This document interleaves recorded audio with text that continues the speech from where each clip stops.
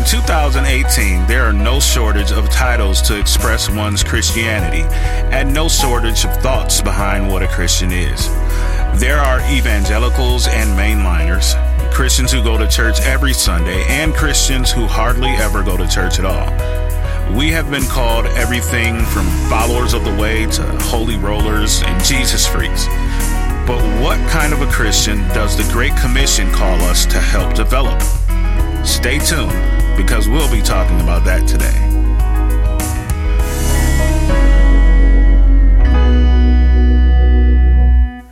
I'm Wade C. Long, and thanks for joining me for Gems of Grace. For the past couple of weeks, we've been looking at biblical justice, what it is, and how to serve it. We moved on last week to talk about what Jesus did and said about justice. Well, today I want to slightly switch gears and talk more about discipleship. Because once we've shared the gospel by both deed and word, and someone has made a decision for Christ, we need to understand that the work of justice has only just begun in their lives. Now, if you've done evangelism for any length of time, there's a good chance your ministry has had to go beyond the comfortable confines of preaching God's word to the more tricky part of openly walking it out. Generally speaking, Christians are far too fast to write the teaching element in the Great Commission off as simply preaching. But teaching always requires more. Teaching puts a demand on the teacher to live out what is preached before the student. As I think of the great lessons in my life, I've learned the little I have by example. In grade school, my teacher wrote on the blackboard before having our class write on paper. My French instructor in high school spoke the language as she taught us, not just telling her students what to do. Jesus, our great teacher, showed us love in its most precious and vulnerable form.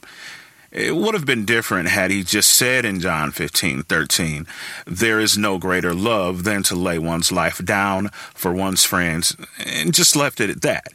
But Jesus also taught us what it meant by literally being that man who laid his life down. Another reason teaching requires living it out is because it fights against hypocrisy. If I tell someone, for instance, learn to give without expecting anything in return, but whenever I give, I'm looking for a pat on the back, my teaching doesn't hold much merit. A part of the Great Commission is the process of making disciples. This vital piece is so important because Jesus never called us to make believers, but disciples. There's a difference between a believer and a disciple. A believer believes, but a disciple follows. A believer has fulfilled the requirements of salvation by confessing their sins and believing. They have called on the name of the Lord, and they shall be saved. If Jesus cracks the sky right now, they get to rapture out of here right beside the lot of us. A disciple has taken the next step. They've decided, I'm not satisfied with having you as Savior, but I need you also to be my Lord. A believer sees Jesus as Lord as a burden, but a disciple has realized Jesus as Lord is a privilege. We were not called to merely make believers. We were called to make disciples. Making a believer can possibly be done with a track and obnoxious fear tactics through a bullhorn, along with a swift kick in the rear end on a busy street corner. I must sidebar and say there are times when our window of opportunity is short. Those are times when we must do what we can with the Cliff Notes version of our personal testimonies. But there is far more to sharing the gospel than a 3 to 5 minute sales pitch, seeking a fast food confession so you and I can pad our new convert statistics. The making of a disciple must be taken seriously and given much attention because making implies a lot. Making something means seeing it through from its procreation to its consummation. If I make a cake, I'm not just supplying the ingredients. I am supplying the right amount of the proper ingredients for that particular cake. I am also mixing them together. I'm helping in the transition from the mixing bowl to the baking pan. I'm applying heat to it.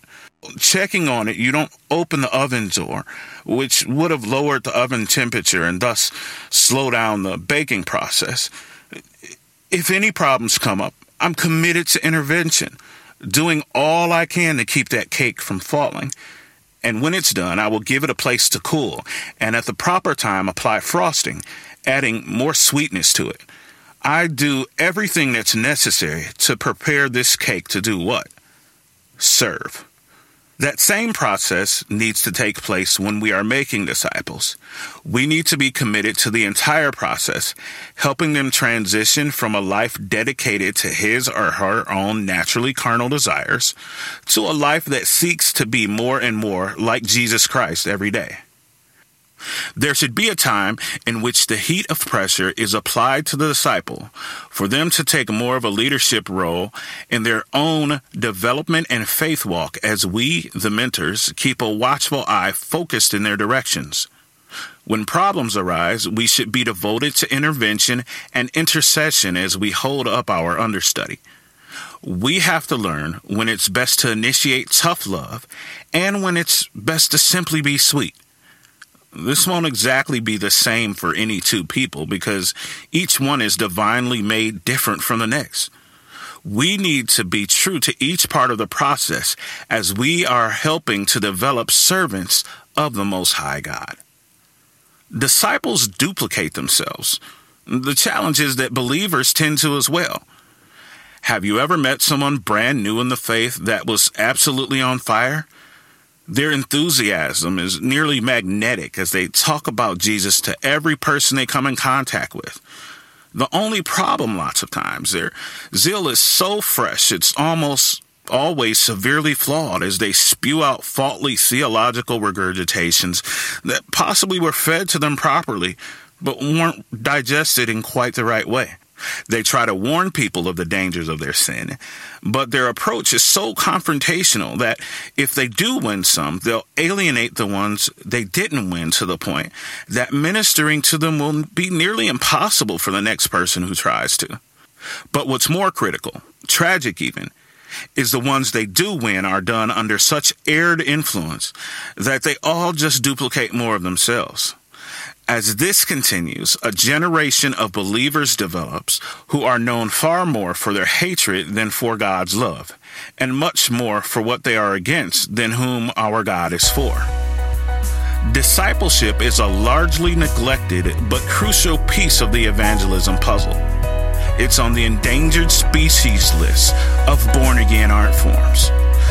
Let us be careful to not ignore this part of our faith, but to practice it and perfect it until the return of our Lord. Well, I sure hope you're enjoying these teachings. Remember to follow us on Twitter or Instagram at GE Missions. We'd love to hear from you. Thanks for tuning in. Until next time, for Gems of Grace,